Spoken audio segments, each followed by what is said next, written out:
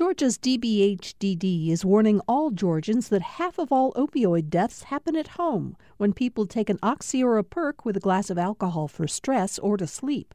Learn more about protecting families from opioid overdoses at opioidresponse.info. Thanks for listening to the Political Rewind podcast. Be sure to like and follow us and rate us on Apple, Spotify, or wherever you get your podcasts.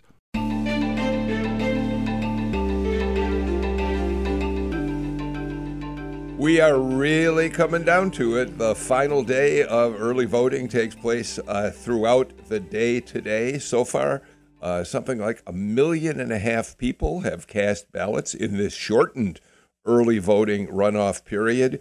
Candidates heading into the final weekend of campaigning. And by all accounts, this race remains neck and neck. We'll talk about all of that, plus a really interesting story about national Democratic Party politics. President Biden has proposed that Georgia be bumped up on the primary calendar schedule starting in 2024 to become one of the earliest states to cast ballots. That's significant, and I'll ask our panel to talk with me about why it's significant at some point during the show today. But let's get right to it, introduce everybody, and start talking about the runoff election. Jim Galloway is with me, as he is on Fridays. You know him as a former political columnist for the Atlanta Journal-Constitution. Jim, I'm just curious, do you recall the first election campaign that you really were involved with as a reporter? Maybe not full-time, but can you think back? It's been a long time, I'm sure. 1984 and Reuben Askew, the presidential race. Okay. Or maybe that was 88. Fine. That might have been 88. I frankly can't remember back to that. But the point is, you've been doing it for a long time. Riley Bunch joins us today. Riley, you're a younger journalist at GPB. You cover public policy for us and elections and campaigns. When did you start looking at political campaigns and elections? You know, I hate to admit that right when I got to Georgia was the first big, presidential and Senate campaigns that I've covered. But it's been a crash course for sure. So there you're talking the 2020 presidential election. Mm-hmm. Margaret Coker is here. Margaret, so much of your journalistic career has been covering important international stories. Afghanistan, Iraq, the Wall Street Journal, New York Times. And now you're the editor-in-chief of The Current, which is based out of Savannah, a digital publication that people can read online. Margaret, what do you think back on in terms of your history of covering elections and campaigns? Well, actually, my first U.S. electoral campaign coverage was shadowing the great Helen Thomas when she was still at UPI, covering Bob Dole's campaign for president back in the late 90s. So what? That was quite something to be, involved with one of the elders of, for those of us of a certain age, women journalists. Helen Thomas was definitely the person to emulate, the fearless, the bombastic, and the always questioning Helen Thomas. So that was quite amazing. What? Oh, that's so thrilling. You're right. She is an icon of American political journalism. And Renee Alegria, CEO of Mundo Now, is with us today. Renee, you grew up in Arizona, which is now one of the real hot spots, obviously, in national politics. What are your earliest recollections of being involved, either as an observer or in a journalistic role with campaigning? Well, being the son of Mexican immigrants in Arizona that were incredibly proud about being able to vote, we were basically dragged to every single election, whether it be Superior Court judge or, it was full court press in our family. And my parents were just so proud to be American citizens, and it's part of the process. And there was, I have such fond memories about that and about voting. And, it certainly wasn't as contentious as it is today, right? It was, we're doing our duty, that we're Americans now, let's get it done. And afterwards, we would get chili dogs after every election. I love that. We get chili dogs, and that's the way it works in my mind still. Thank you for that, Renee Alegria. My first full-time campaign was covering the 1983 election of Harold Washington, the first black mayor of Chicago, and that was right before I came down here to Atlanta. All right, I just wanted to hear a little bit about that from all of you, because what it means is we're all so excited to have finally another election to cover, but I think also we're all weary and glad, like all of you out there who are listening, that this thing is finally coming to an end. Jim, let's start by looking at the most recent poll. CNN dropped one this morning. There have not been a lot of polls of this runoff election, but the ones that have been produced, and I can only think of about, maybe half a dozen at most, all, like CNN, have basically come to the same result. This race shows Warnock a little bit ahead with a slender lead. In the CNN poll, he's ahead of Walker 52 to 48%, but that's within the margin of error. And we should point out, Jim, that can go either way. I mean, that can mean that, in fact, this race is tied, or it could mean that Warnock has an even more significant lead over Walker. But let's start by just talking about that margin. Yeah, listen, we're in a kind of a moment where I think those specific numbers matter less than they ever have before, because this is, I think it's a poll right now is a good measure of the temperature of the water in which the fish are swimming right now. But you got to get the fish to the ballot, to the polls, each individual fish. That's what this is all about.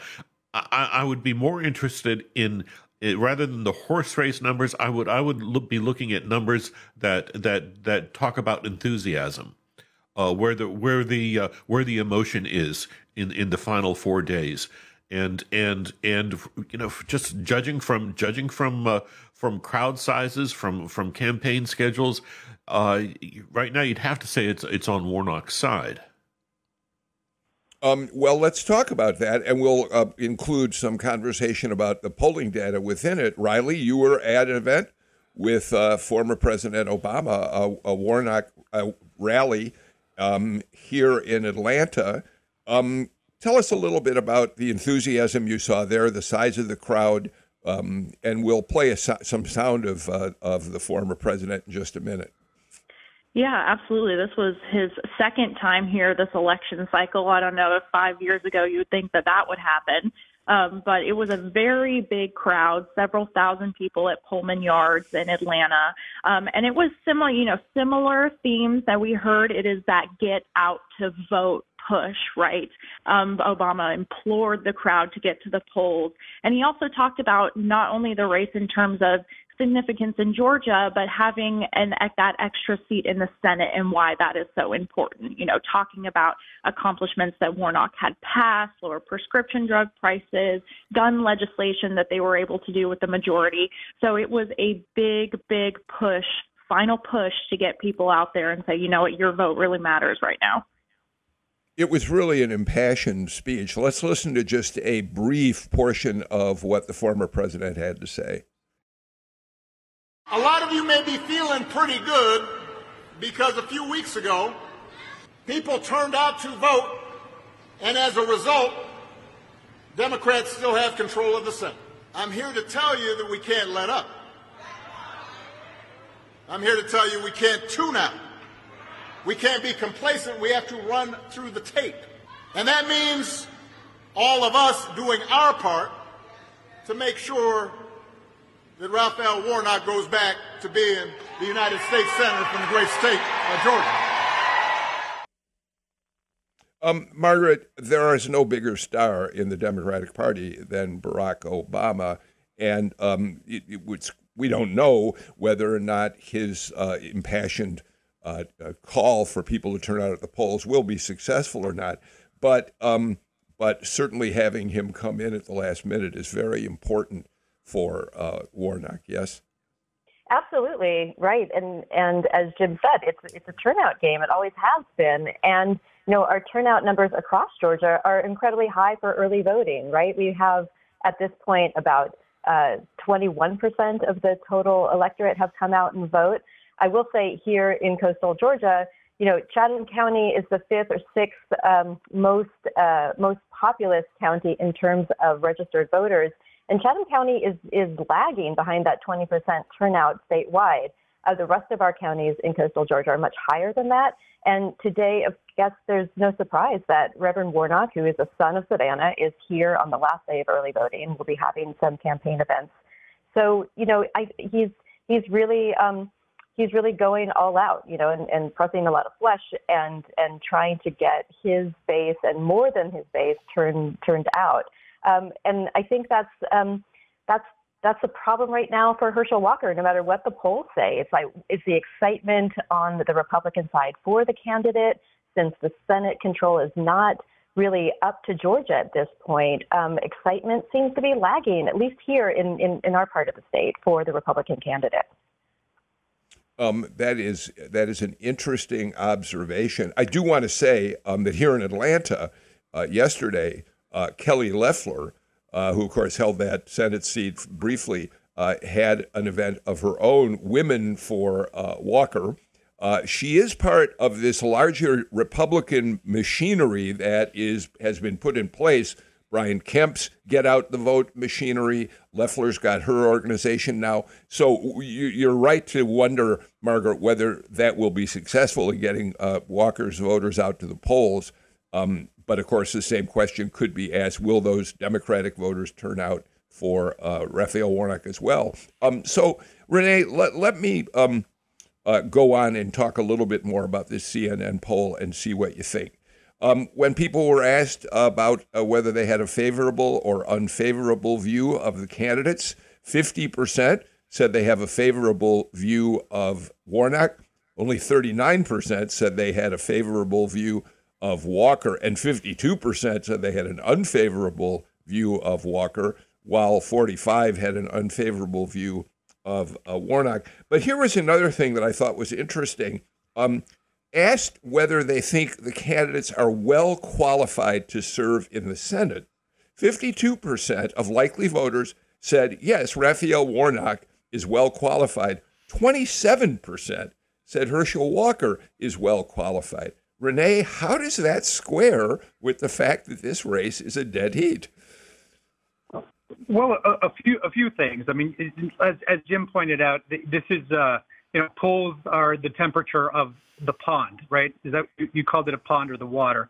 Not exactly something that you can follow as an indication of where things are going. There are a lot of question marks, I think, out there. I do think, though, that everything that's coming out, whether it be anecdotally or through a poll, suggests apathy on the Republican side for Walker. There's that very interesting, almost dramatic crisis of the soul that Duncan had while he was in the voting booth. Right, the way it was described, it was like he really had this, thing to really whether he was going to vote, who he was going to vote for, and then he left the voting booth and didn't vote for anyone because he said that neither candidate appealed to who he was. Right, and this is someone who's publicly out talking about this. That's influential. That's an indication of what is going out there in people's minds and how they're working toward whether they're going to vote for Walker or not. And I think that's something to really pay attention to. With regard to Obama and last night, talk about he's in many ways the political Heisman winner of the Democratic side, right? And there he went, and he pushed the team right past the goal line, in many, or at least got everyone to the first yard line. The sheen that he has and the command and power that he has to really galvanize energy is something to behold. And I think that is going to feed the excitement on the Democratic side in a big way. By the way, for listeners who are not familiar with the story you told a minute ago, it was Jeff Duncan, the Republican lieutenant governor of Georgia, who told CNN, "Yeah, I waited an hour to vote. I looked at the ballot and I said, I can't vote for either of these guys." That is quite a statement by a Republican office holder in Georgia. Riley, jump in. I think that when you're looking at the CNN poll, there's an important line where it says, while nearly half of those back Walker, it's more about, or what nearly half of those who say they back Walker, it's more about an opposition to Warnock. And when you really drill down into that too, I think it's also really about an opposition to just Joe Biden, because that is the campaign that Herschel Walker is running, right? It's, a vote for Raphael Warnock is a vote for Joe Biden. And I think that that's where you see this disparity in people thinking, Walker is not my favorite candidate, and do I like everything he says, and do I like everything he does? No, but that's more of an opposition to the Democratic Party as a whole. And I think that that will play into it, and that's why we see Herschel Walker's message still being so centered on tying Warnock to Joe Biden. Right. Yeah. Tying Warnock to Joe Biden and still ginning up social conservatives with a litany of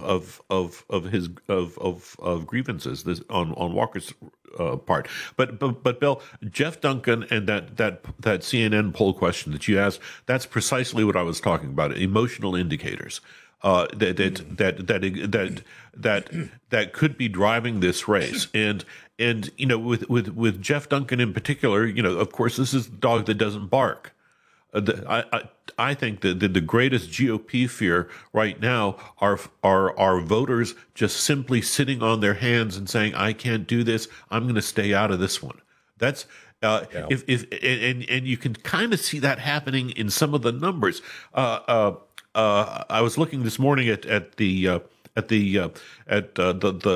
daily list of early voting that Gabe Sterling over in the Secretary of State's office has put out, and so you take a pretty strong Republican county like Forsyth. They've got 96. They had 9,600 votes cast yesterday. Then you go down to Fulton. They had 29,000 plus votes cast just yesterday. DeKalb County had 24,000. Both of those are heavily Democratic county. Gwinnett's in the same boat, 20,000. So let's talk about that early vote and how it's going to line up compared to voting on next Tuesday. So, Margaret, let me frame it this way. Emerson College put out its poll yesterday for The Hill. And I always like to point out that because people aren't really as familiar with Emerson, they have an A rating from 538 for their polling. So they're considered to be a really strong polling organization in terms of their methodology and results. And listen to what they said. They found that among early voters who they canvassed, 63% voted for Raphael Warnock. Only 34% cast ballots for Herschel Walker. But when they asked for people who were going to vote day of, it reversed. 52% said they'll vote for Walker. 44% said Warnock. Now, I think, that's a poll. It's not actual election data. But, of course, the Walker people would like it to be higher than just a 52-44 spread on Election Day. Yeah, I think those statistics that you just told us aren't surprising, right? I mean, there's a time-honored tradition among many older people and people across the state. They love to vote on Election Day. It feels like it is somewhat of a celebration of being American. It is a projection of both the duty and the honor of being able to choose our government in this republic. So that's so right. I mean, it is going to come down to midnight next Tuesday when we see how many people have actually turned out on Election Day to see which candidate is ahead, of course. But the early voting numbers have to be have to also be celebrated. There are plenty of working Georgians who needed that weekend of early voting in order to be able to do their duty and have the honor of casting a ballot because they can't get off work from 9 to 5. Whether you're an emergency room nurse or a doctor who's overbooked because everybody is needing your attention during the work week, whether you're a librarian who's sitting there and trying to help literacy rates across Georgia, there are plenty of people who needed that weekend. So we'll also see on next Tuesday whether the lines that we've all watched and experienced up until today are also going to be repeated. Those lines on Tuesday might deter the folks who have waited to actually cast a ballot on Election Day. Waiting 2 hours is no joke, especially if the weather is turning colder in parts of northern Georgia. So we're all going to be walking a tightrope. So are the candidates until Tuesday evening. Yeah, Chuck Williams of WRBL was on yesterday, and he pointed out that there's a rain forecast for much of Georgia, something like 40+%, and nothing like rain to dampen people's spirits about voting. Renee, we had invited you to do the show before we learned just this morning about a significant decision that you at Mundo made, and so I want to give you a chance to talk about it and to frame it for us. Mundo now is not in the business typically of endorsing candidates for office, but in this case, you made a decision to do it. Talk to us a little bit about what you published on your website. Sure. Well, the editorial board came together. We had an all hands staff meeting to discuss what the state of politics is doing to and for our Latino community. And, it was a meeting that was, vociferous, and as journalists are, everyone had an opinion, and it was awesome. And, but we ultimately came to the decision that we needed to be a part of the discussion in a different way, that ethnic media is largely ignored by so many politicians, that we needed to do something to really make sure that they understand we matter, our community matters. And so we have officially endorsed Raphael Warnock for Senate in the Hispanic community. It's something that, today's info, journalism, media world, folks have, in the general market, have kind of pulled back on endorsements. And that's typically not the case historically. And we just want to get back to that. With respect to our numbers out there, Latinos are roughly 5% of all voters in Georgia. And if the election is separated by 1%, Latinos could provide a key margin for victory, and also Latinos provided a roughly 80,000 vote net advantage for Warnock on Election Day in November. And you see all of this coming together, and folks need to pay attention to where the Latino vote is going in this state, and we aim to provide the facts as best we can report them, and how those facts better the lives of Latinos in Georgia. And I read your.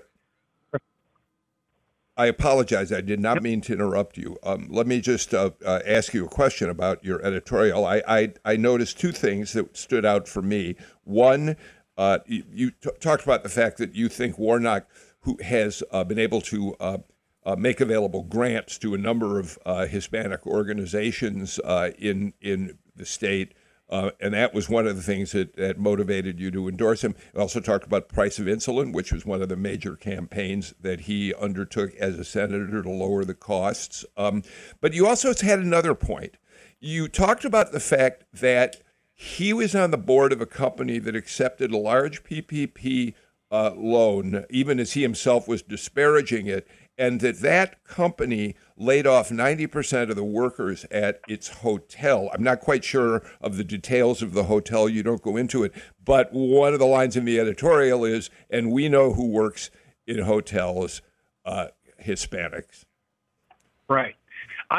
Part of our function is to not just report from an ideological perspective what is happening out there. And I think it's so easy for the media to do so. At the end of the day, though, we know our community. We can acknowledge that the hotel industry, the restaurant industry, so many industries, farming, et cetera, are supported by the workers of Hispanic descent that are out there doing the work. And that is not a blind spot for us. So Walker's record on that particular issue stung us. With regard to Warnock, yes, not only is he out there actually engaging with our community, which is, doesn't happen quite often, right? This is something new in today's Georgia politics. But he's out there and he's addressing and he's putting dollars to what his words are. He helped commit almost $500,000 to Ser Familia, this amazing organization led by Belisa Urbino that helps families from all across, from education to family planning, et cetera. That's hard dollars that will go into the Hispanic community. He also facilitated almost $300,000 from Congress to support Latino entrepreneurs through the Georgia Hispanic Chamber of Commerce. It was the biggest, type of donation ever, and that matters. So thank you for telling us about your editorial, and people can go on to Mundo now and read it in either English or Spanish. Jim, let's not leave Herschel Walker out of this conversation. He's now got Brian Kemp actively promoting his candidacy. He's doing a direct-to-camera commercial telling people to get out and vote for Herschel Walker, as I mentioned a little while ago. He's turned over his get-out-the-vote machinery to Walker, and that's no small thing. So the endorsement by the most popular Republican in Georgia, Brian Kemp, is no small thing, except that Brian Kemp isn't on the ballot this time around. Right, and it's Brian Kemp was walking such a tightrope between Trump boosters and your more traditional Republicans that it's hard to say that he is. Yes, he's probably right now. Yes, he is probably the most popular Republican in Georgia, but it's hard to see how that transfers to Walker right now. It's created quite a dilemma for the Republican Party, and I think I don't want to leave the show without pointing out the huge historical impact that a Warnock victory would have here. Look, for decades, Republicans have had just an absolute lock on the four-week runoff in Georgia. It's just been an incredible advantage, and it's one of the reasons I'm sure why they ditched the 9-week runoff that put Warnock and Ossoff in office in 2001. 2021. So just the fact that that Warnock has an edge right here, if we can call it that, I think is really astounding, and it might have implications for what happens to Georgia's insistence on the 50% plus one rule in general elections.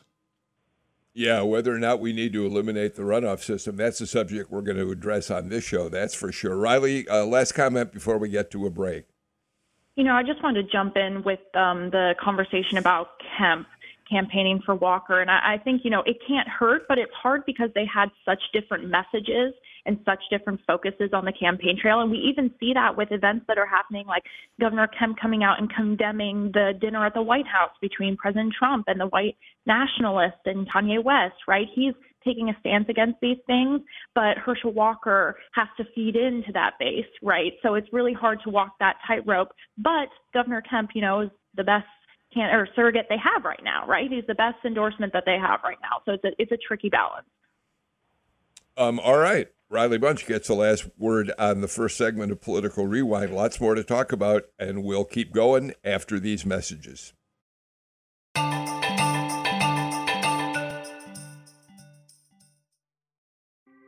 Thanks for listening to Political Rewind. If you like this show, you'll also like Georgia Today. It's a daily podcast from GPB News, bringing you compelling stories and in-depth reporting that you won't hear anywhere else.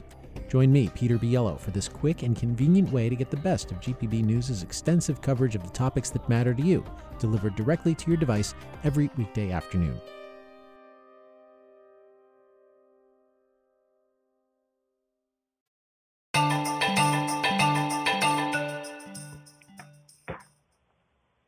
Margaret Coker, Riley Bunch, Renee Alegria, Jim Galloway all join me for today's edition of Political Rewind. Let's turn away from the Senate runoff for a few minutes. I'll probably come back to it toward the end of the show because I'm curious what all of you as journalists are going to be watching for in the final days of the campaign. But Margaret, let me turn to a very interesting proposal that President Biden has now endorsed. The Democratic National Committee has had a study group looking at whether or not they need to reorder the states and the order in which they vote in primaries in presidential years. We know, of course, that traditionally Iowa's caucus goes first, followed by New Hampshire, and then states follow out of that. By the way, we should remind people, Margaret, that it was 1976 that Iowa had its first Democratic caucus, and Jimmy Carter took advantage of it. They understood that this might be a good place in a small kind of environment to make an impact. And Hamilton Jordan said, let's go to Iowa. Yeah, this is a huge surprise, right? I mean, Democratic state committees were also surprised by this news from Biden yesterday. But in a lot of ways, it's overdue in terms of where we are as a country and where Americans are moving to. Sort of year after year, when the census figures come out, we see that Americans are moving back from the Midwest to the South. The Great Migration is reversing. They're also moving out west. Nevada is one of the strongest demographic representations of where America is.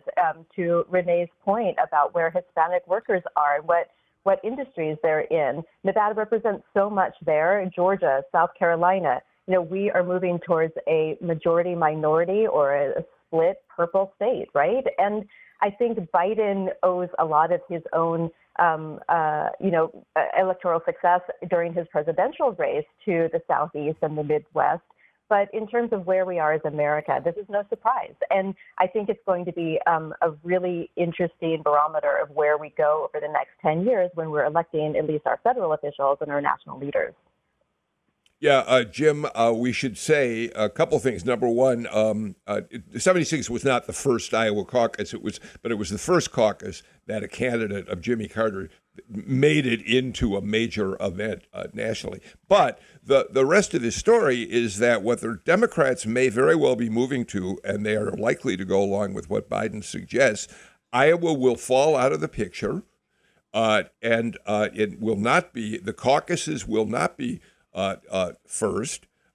Instead, they will move to South Carolina and then Nevada, and then we'll see New Hampshire, but then Georgia and Michigan moved way up on the schedule. And of course, a lot of that has to do, Jim, number one, with how important South Carolina was for Biden in winning the primary there, but it also has to do with Democrats saying we need to have early states that have significant black populations voting. Right. And with all due respect to Carter, you simply don't get that out of Iowa. You have to go back to you have to go back to the 2020 race first of all, and point out the fact that these caucuses are really problematic when it comes to tallying votes and figuring out what the results are. I don't think AP has yet to call the results of the 2020 Democratic caucus in Iowa. Never did. It was so convoluted and chaotic. Yeah, and the other thing to remember here is that South Carolina is the state that made Joe Biden president.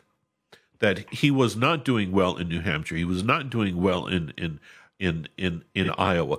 Come South Carolina, Jim Clyburn, the House Whip, endorsed him, and boom, it was all different.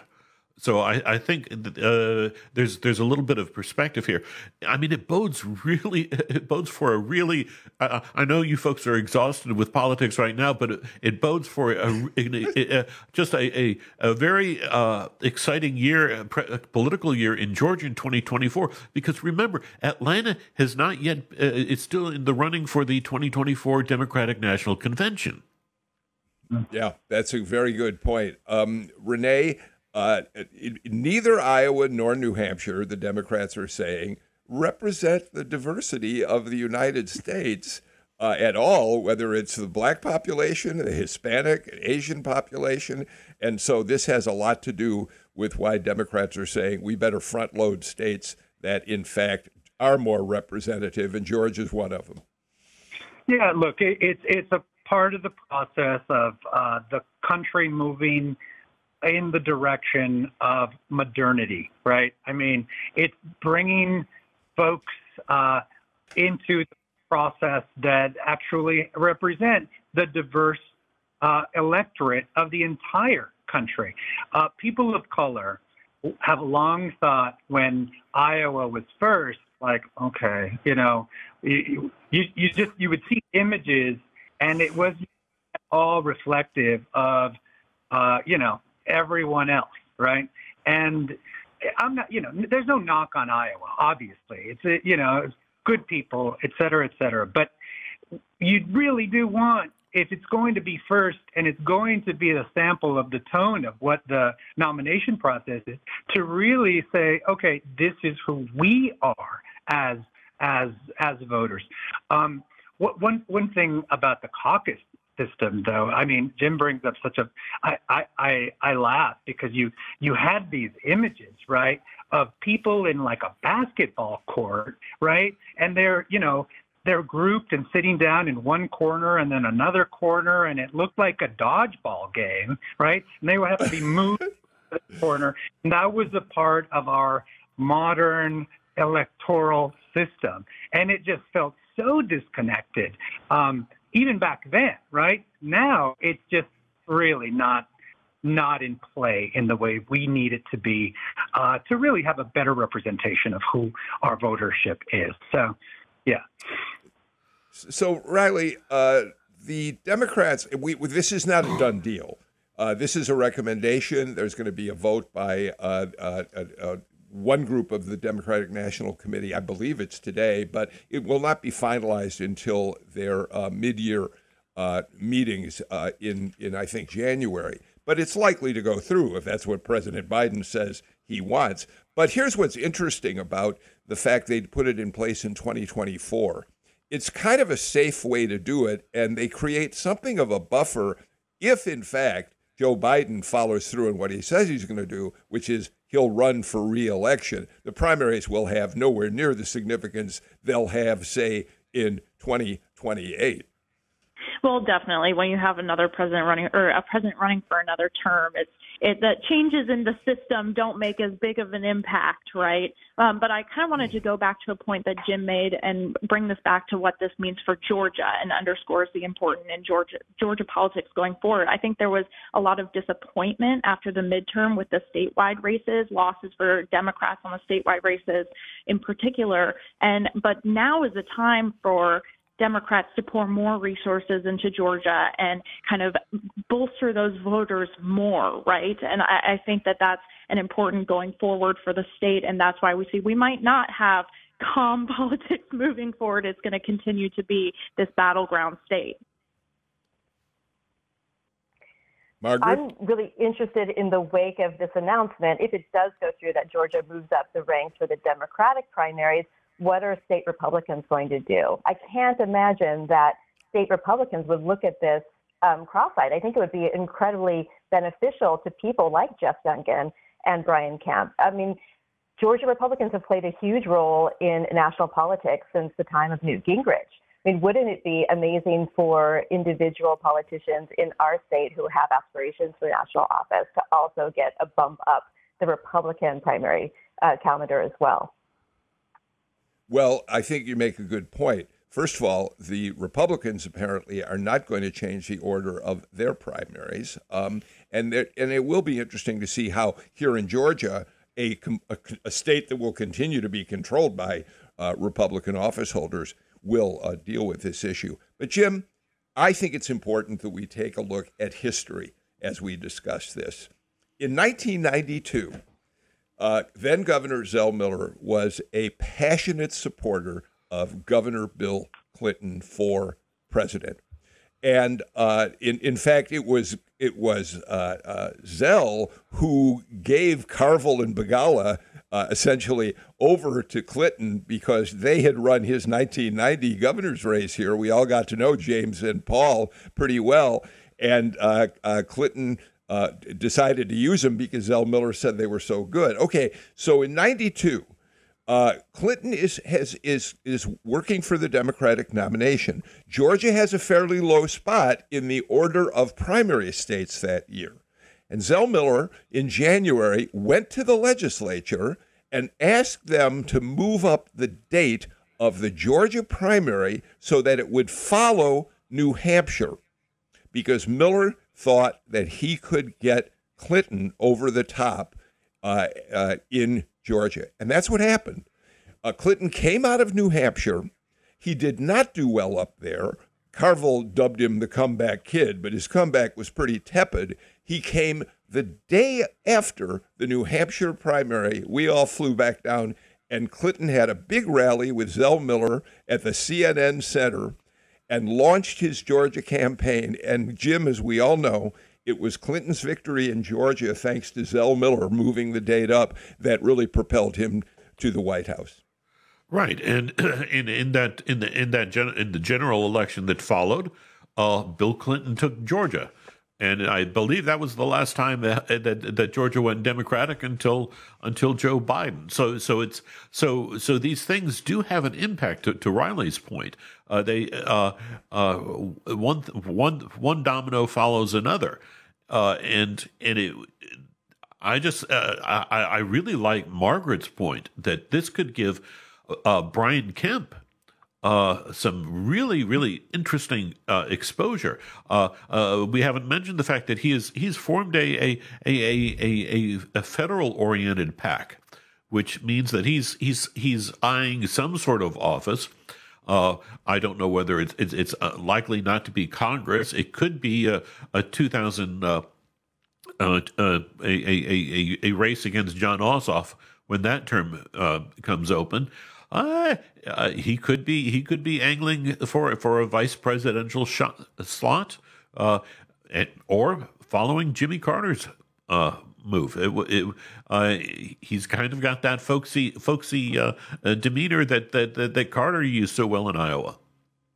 All right, I got to get to a break. By the way, I know I'm just a guy who talks for a living. I have I'm not a good political consultant type. But I would argue that Brian Kemp, after being the CEO of the state of Georgia, doesn't want to be one of 100 guys in the U.S. Senate where he doesn't have anywhere near the kind of power that you have when you're governor. We'll see exactly what happens there. Let's do this. Let's take a break and come back with more on Political Rewind.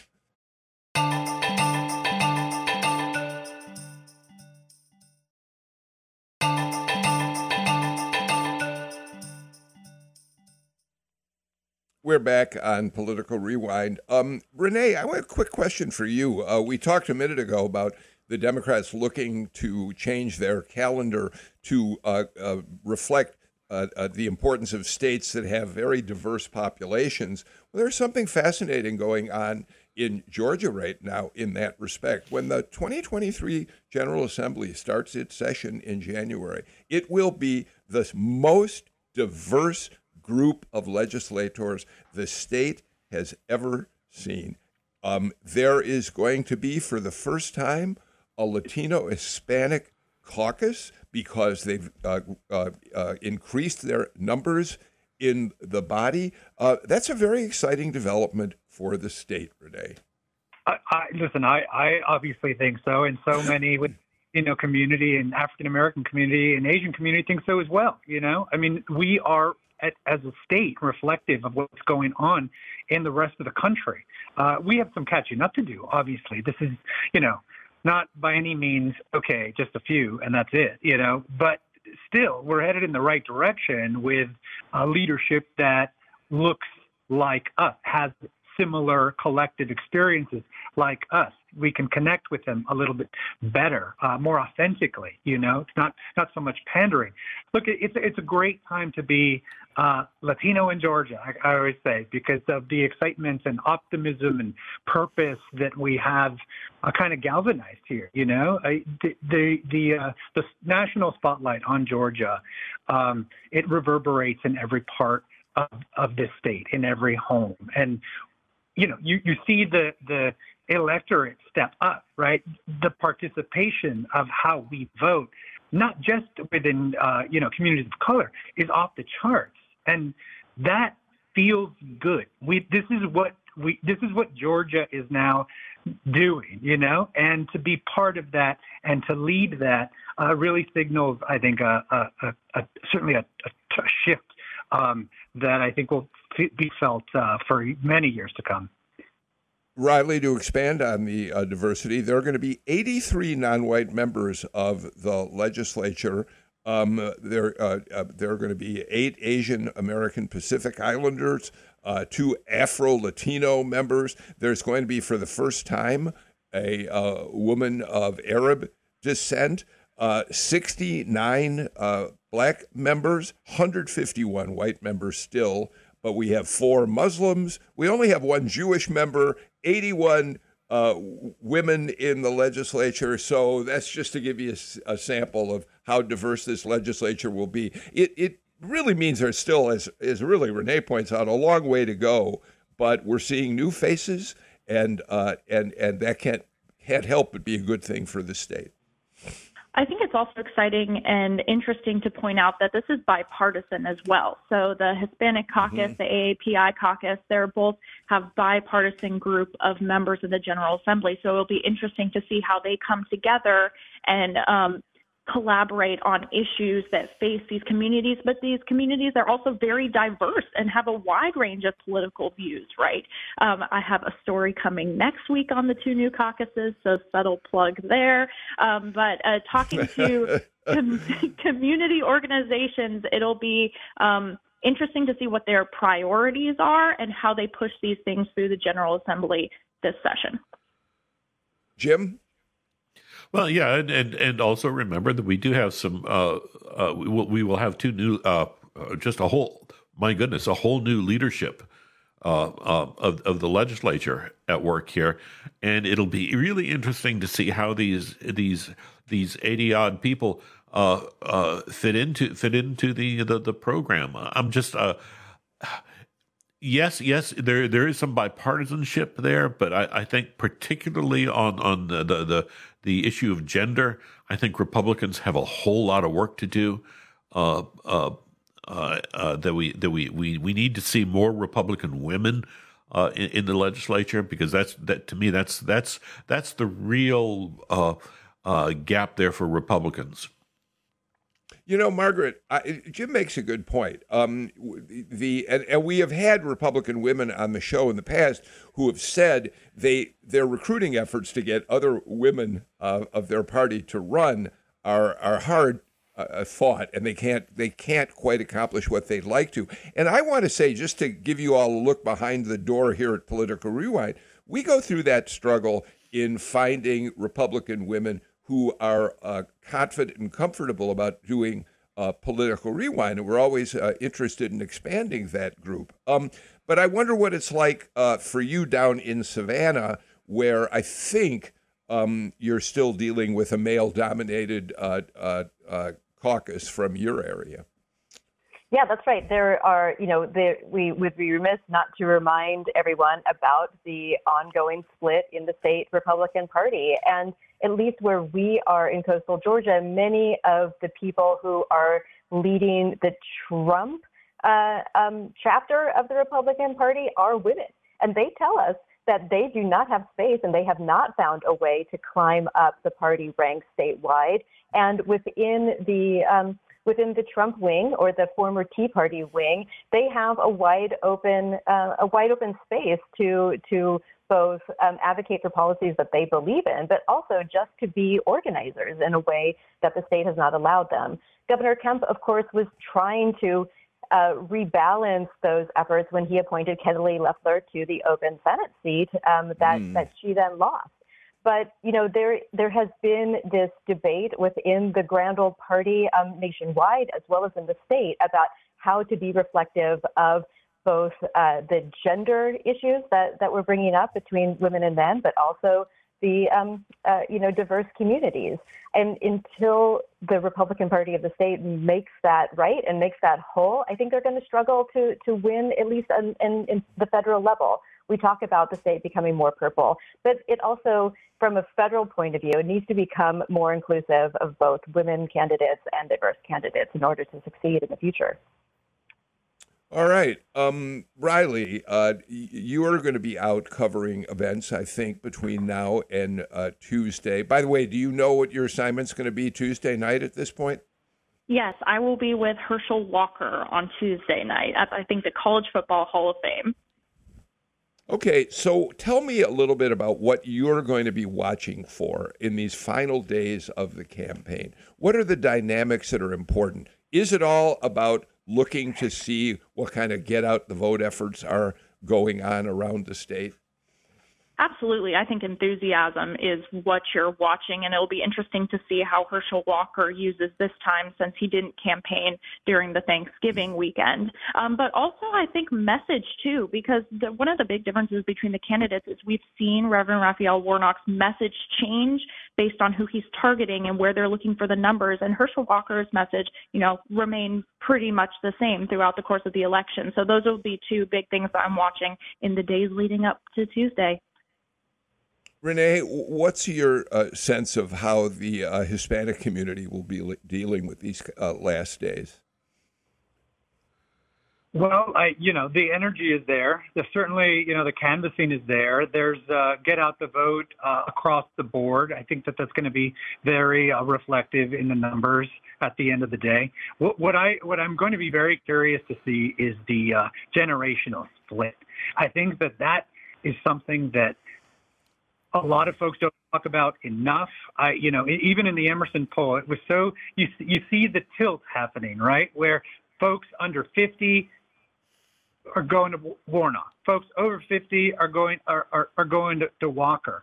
We've not seen a generational shift this big since the boomers flipped the bird to their generation, greatest generation parents and flocked to Woodstock. It's happening again, and that's going to be very interesting.